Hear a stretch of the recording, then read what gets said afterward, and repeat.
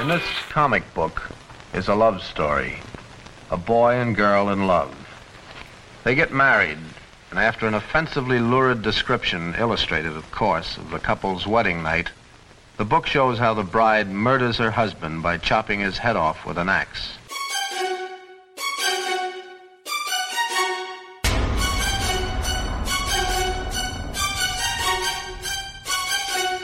Well, what about the effect of these comic books on the children? All of our testimony from psychiatrists and children themselves show that it's very upsetting, that it has a bad moral effect, and that it is directly responsible for a substantial amount of juvenile delinquency and child crime. Hello again, friends and fans of freaky, frightening, and fantastic funnies. This is Four Color Fear, the podcast that dissects and inspects horror comics. Bob here, your friendly neighborhood cast keeper and curator of the 4CF Vault, and I'd like to welcome you to episode 26, where for the Halloween holiday we will take a special Two Color Fear look at Creepy number 58, published by Warren in 1973. Now, before we get started, just a quick correction from the last episode. When we were discussing our featured story, the Steve Ditko drawn The Evil Eye, I had taken issue with the way Ditko had drawn the policemen responding to the crime. He depicted them as London bobbies, and after going back and looking at the story again, when our protagonist Warren gets behind the wheel of the car, he does so on the right side. You know, what we would call the passenger side here in the States. So apparently this story did take place back in Old Blighty, and Ditko was drawing the policeman correctly. With that out of the way, we'll take a look at the Warren Black and White magazine size Creepy, and in particular issue number 58 when I get back. So stick around. Enter Death's waiting room, if you dare. Below the crypt lies the Vault of Horror, a treasure chest of the macabre, madness, voodoo, vampires, torture, and terror. All the things that make life worth leaving.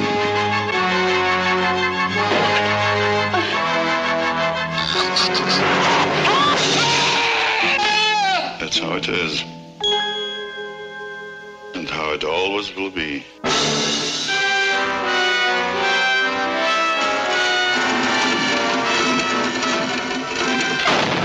The Vault of Horror.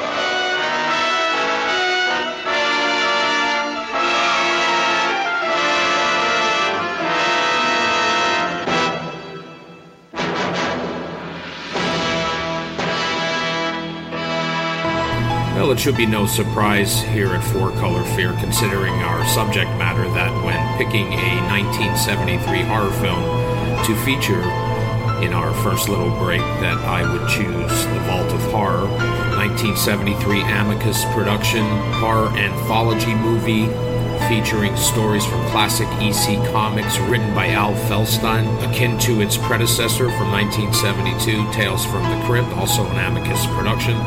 And although I feel that Tales from the Crypt is a better movie overall, my favorite segment from both films is the first one in The Vault of Horror, and that was entitled Midnight Mass. It came from Tales from the Crypt number 35, and oh boy, a vampire restaurant and a tapped jugular vein. Oh, pretty creepy stuff. Both of those movies would make an excellent double feature to watch on Halloween. I believe they're both available on YouTube. I personally have the Midnight Movie double feature. Boy, what a series that was. Initially released by MGM, 20th Century Fox taking over. Unfortunately, it's not with us anymore. Most of the titles are out of print. There are some out there on Amazon and eBay. the more popular titles going for a ridiculously expensive price. I know my friend Anthony over at TV Terror Podcast is a fan of that series. I have quite a few of the double feature DVDs myself and a few single ones as well, but they are very hard to come by nowadays. Although recently I picked up a double feature of The Return of Dracula and the Vampire at, believe it or not, Family Dollar for $4.99. And I also recently acquired the double feature Count Yorga Vampire and The Return of Count Yorga. However, and here's a little buyer beware, when I received that DVD, the case had the normal Midnight Movies artwork, and if you've seen these, you know what I'm talking about, except in the upper part of the case where normally it would say Midnight Movies, it's just a blank field, so I'm really not sure who released that copy I got, even though the picture in the eBay description showed the original cover. All the same, the movie plays well, and that's a great double feature as well. Okay, once again, I digress.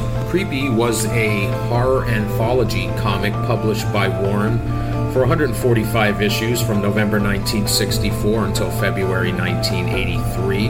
It was a magazine-sized comic book, which allowed Warren to bypass the Comics Code Authority, so they had no restrictions as far as the code was concerned. And as mentioned earlier, this is a two-color Fear episode. All of the comics were in black and white with an occasional color insert. Now, Creepy number 58 has a cover date of December 1973 and a cover price of 75 cents. And the cover, which is a painted cover by the artist San Julian, who was a Spanish painter who did several covers for the three big Warren horror mags, Creepy, Eerie, and Vampirella, and also a lot of paperback book cover paintings for Avon and Signet. Most notably, in the late 70s and early 80s, he did several covers for some Conan the Barbarian stories. But this cover depicts a demonic high priest dressed in ceremonial garb. He is holding a staff with a goat's head on top, very satanic looking, and it looks like he's getting ready to hold some sort of ritual. We get the Creepy logo in its creepy font at the top of the page with a tagline above that saying, "All new stories and art, the first and best in illustrated horror." In the upper left corner, we get the Warren Magazine imprint.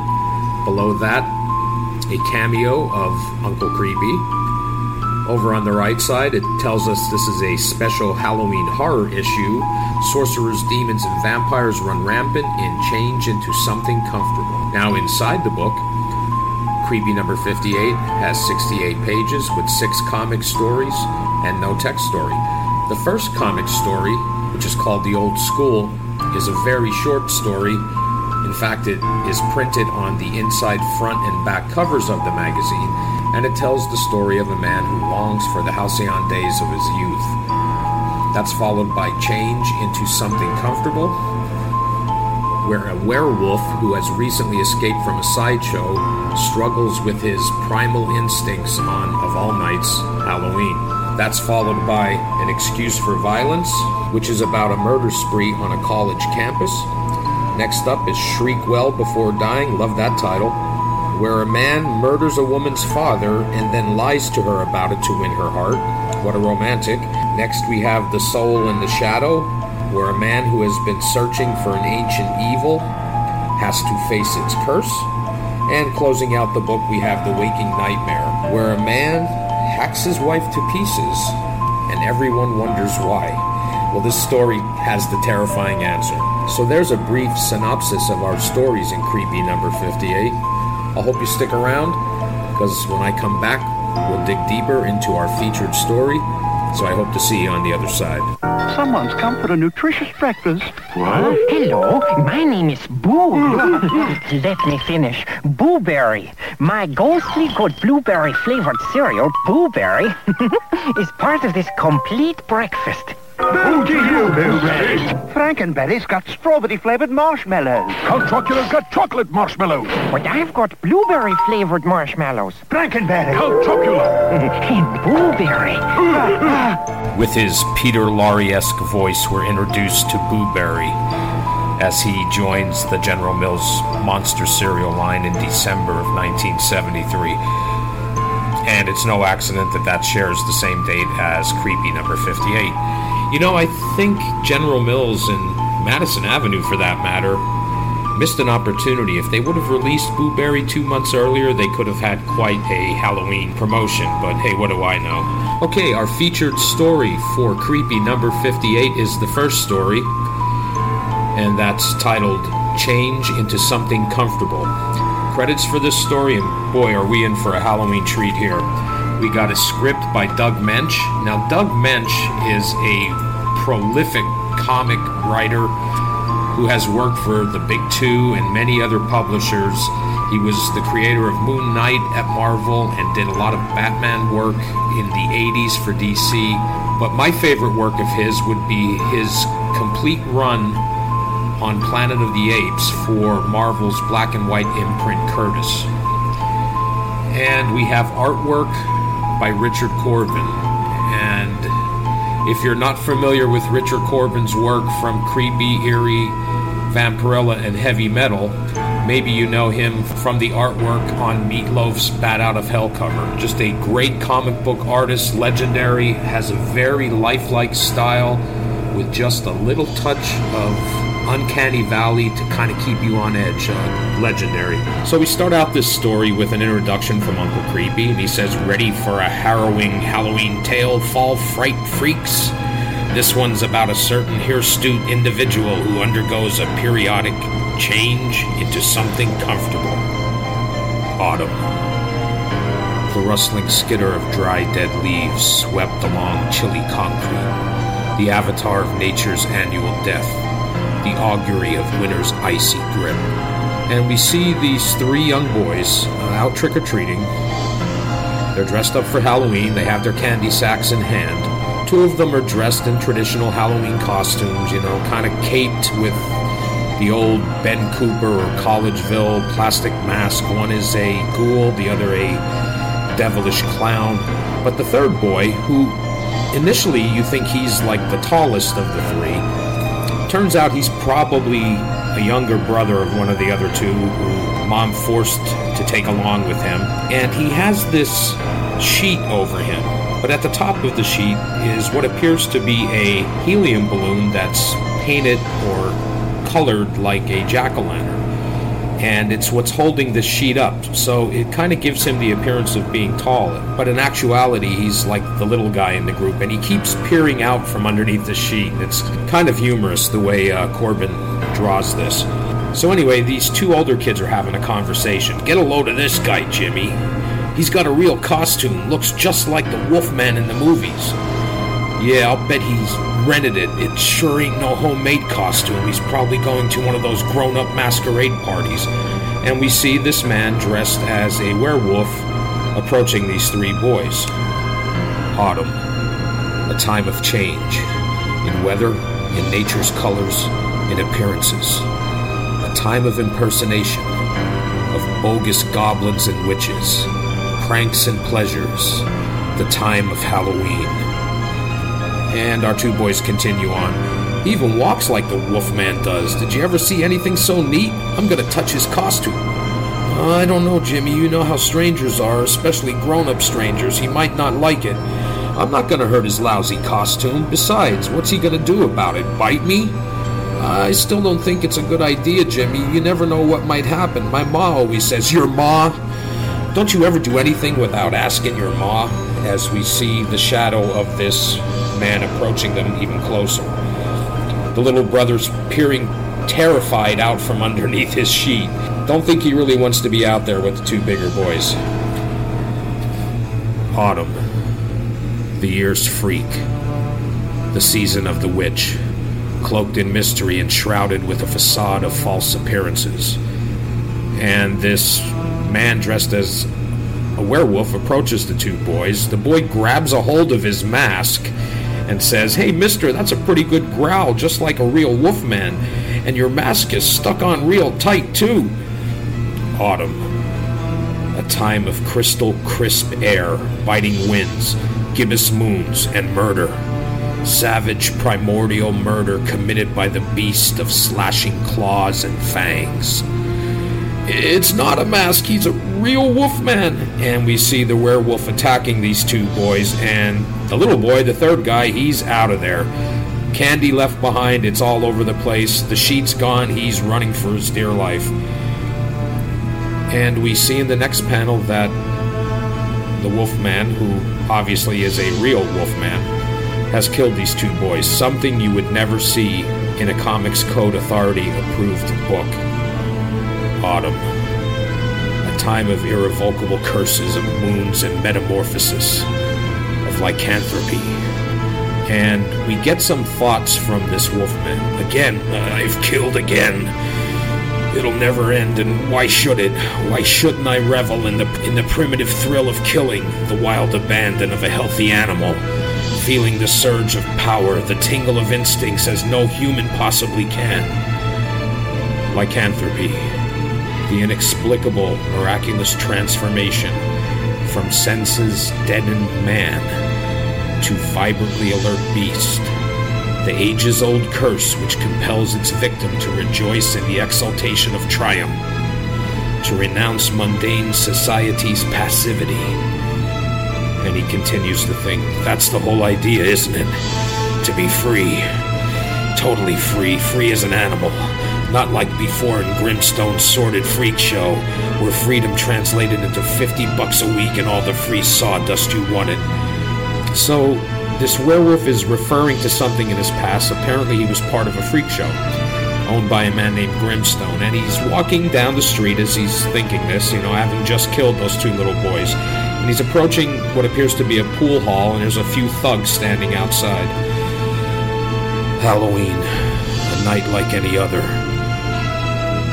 For a group of toughs loitering outside the local billiard emporium. A night to harass others, to gape and sneer, to taunt and jeer.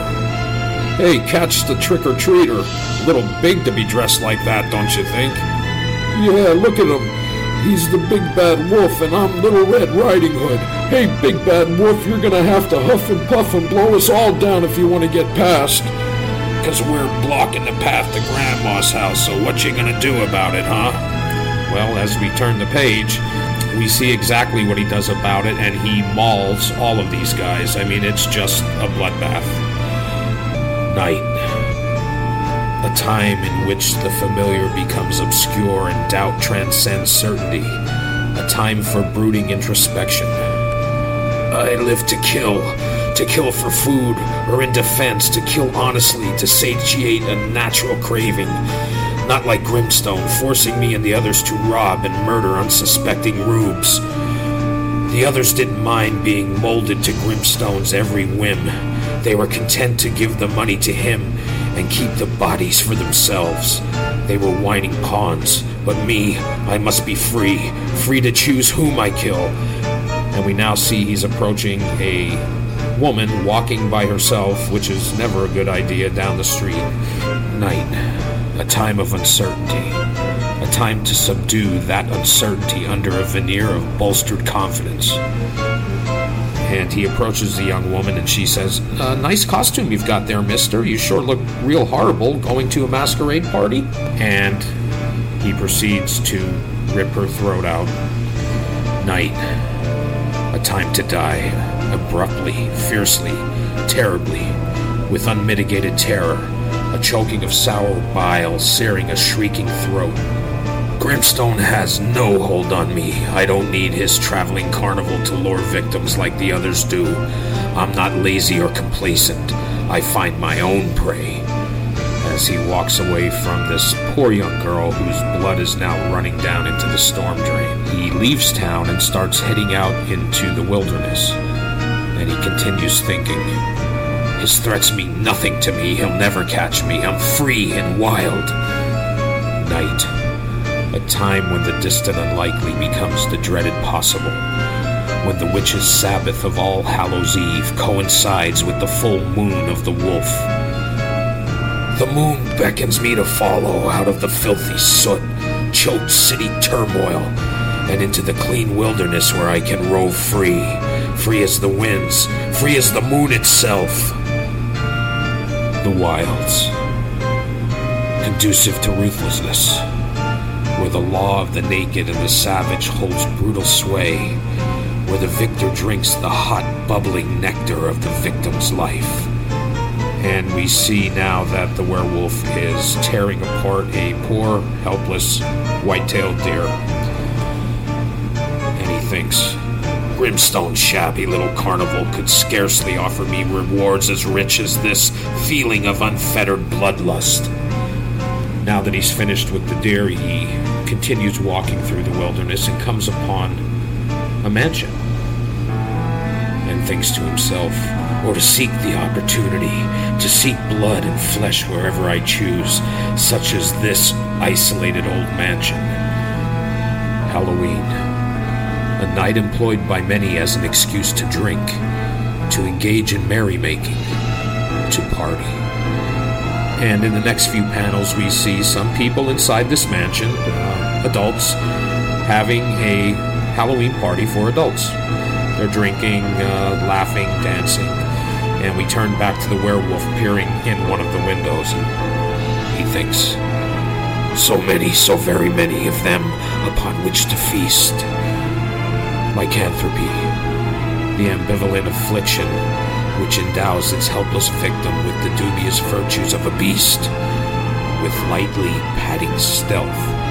And as he heads around the mansion, he thinks, if I enter through the back door, I can take them one at a time, prolonging the pleasure of the kill. So he heads around the back and comes into the kitchen where we see one of the partiers getting some ice trays out of the refrigerator. A party, the time for banal, empty conversation, for ice drinks, and for demented horror for the death sprung upon the sight of the helpless quarry. And we see in this next panel that the werewolf has attacked this partier from behind. The ice trays go crashing to the floor, and our narration continues. A party, a time for the unexpected, a time for shocked incomprehension, for stark-eyed disbelief. Because in the next frame, this partier now takes the werewolf and throws him over his shoulder, causing the werewolf to crash into the kitchen cabinetry.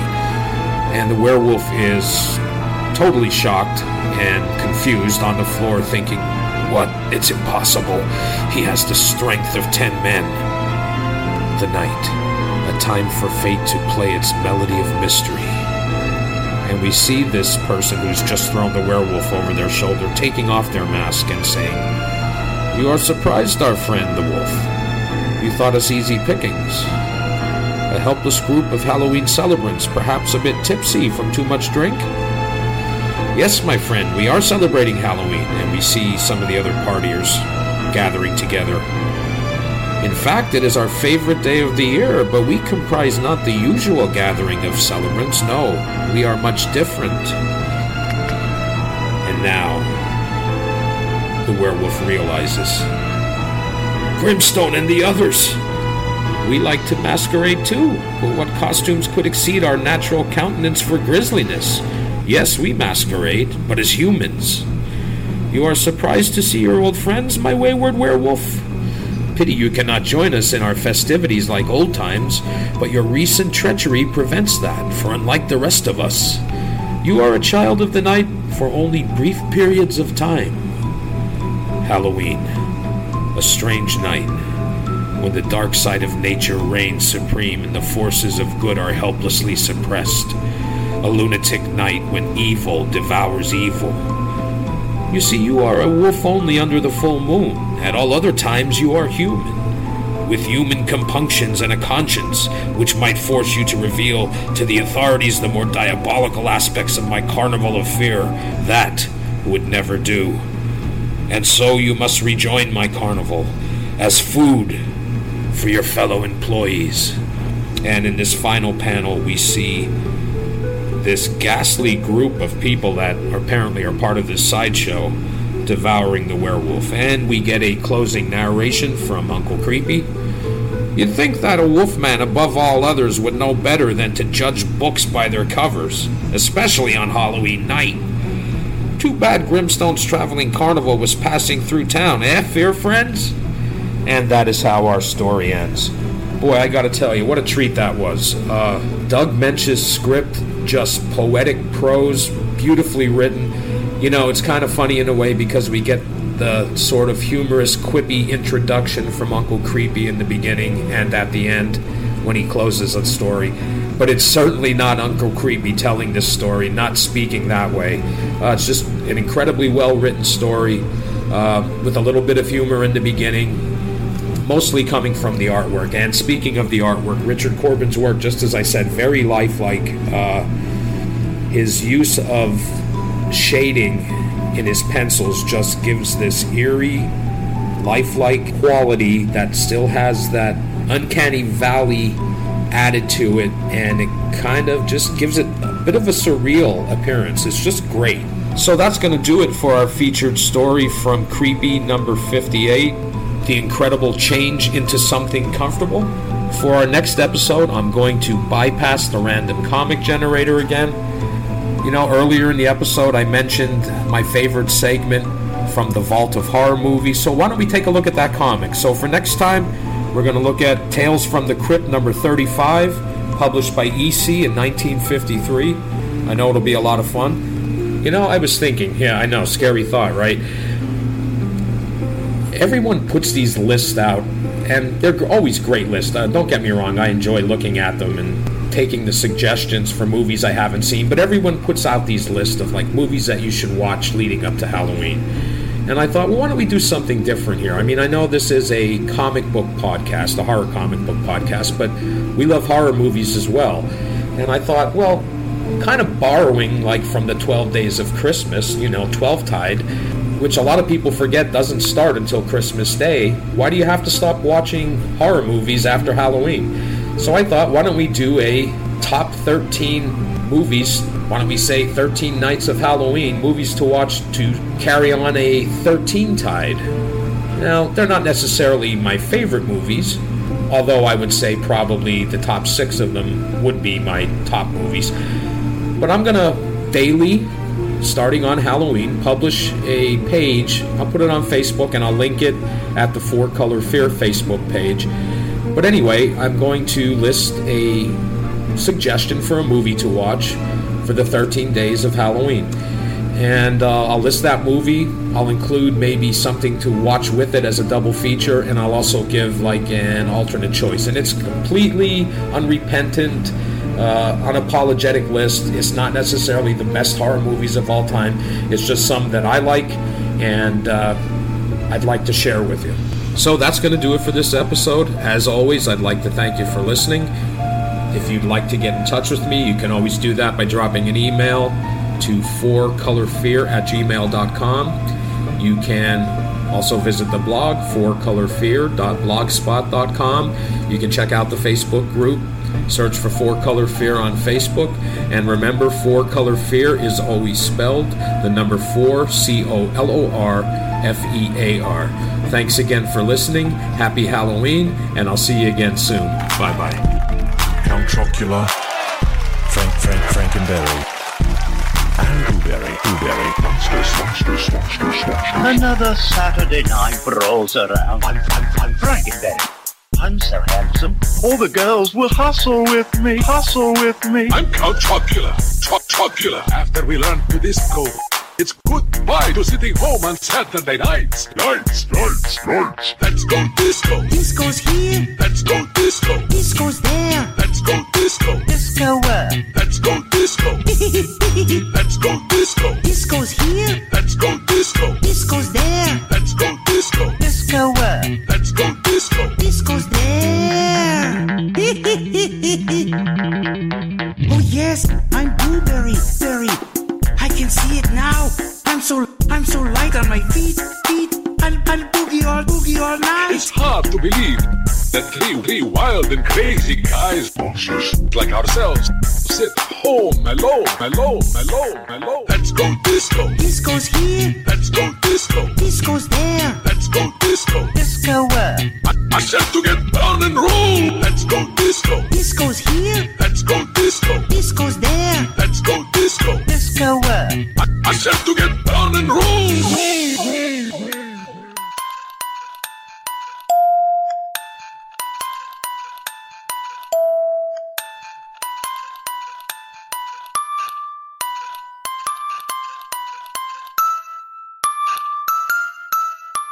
Papa, Papa.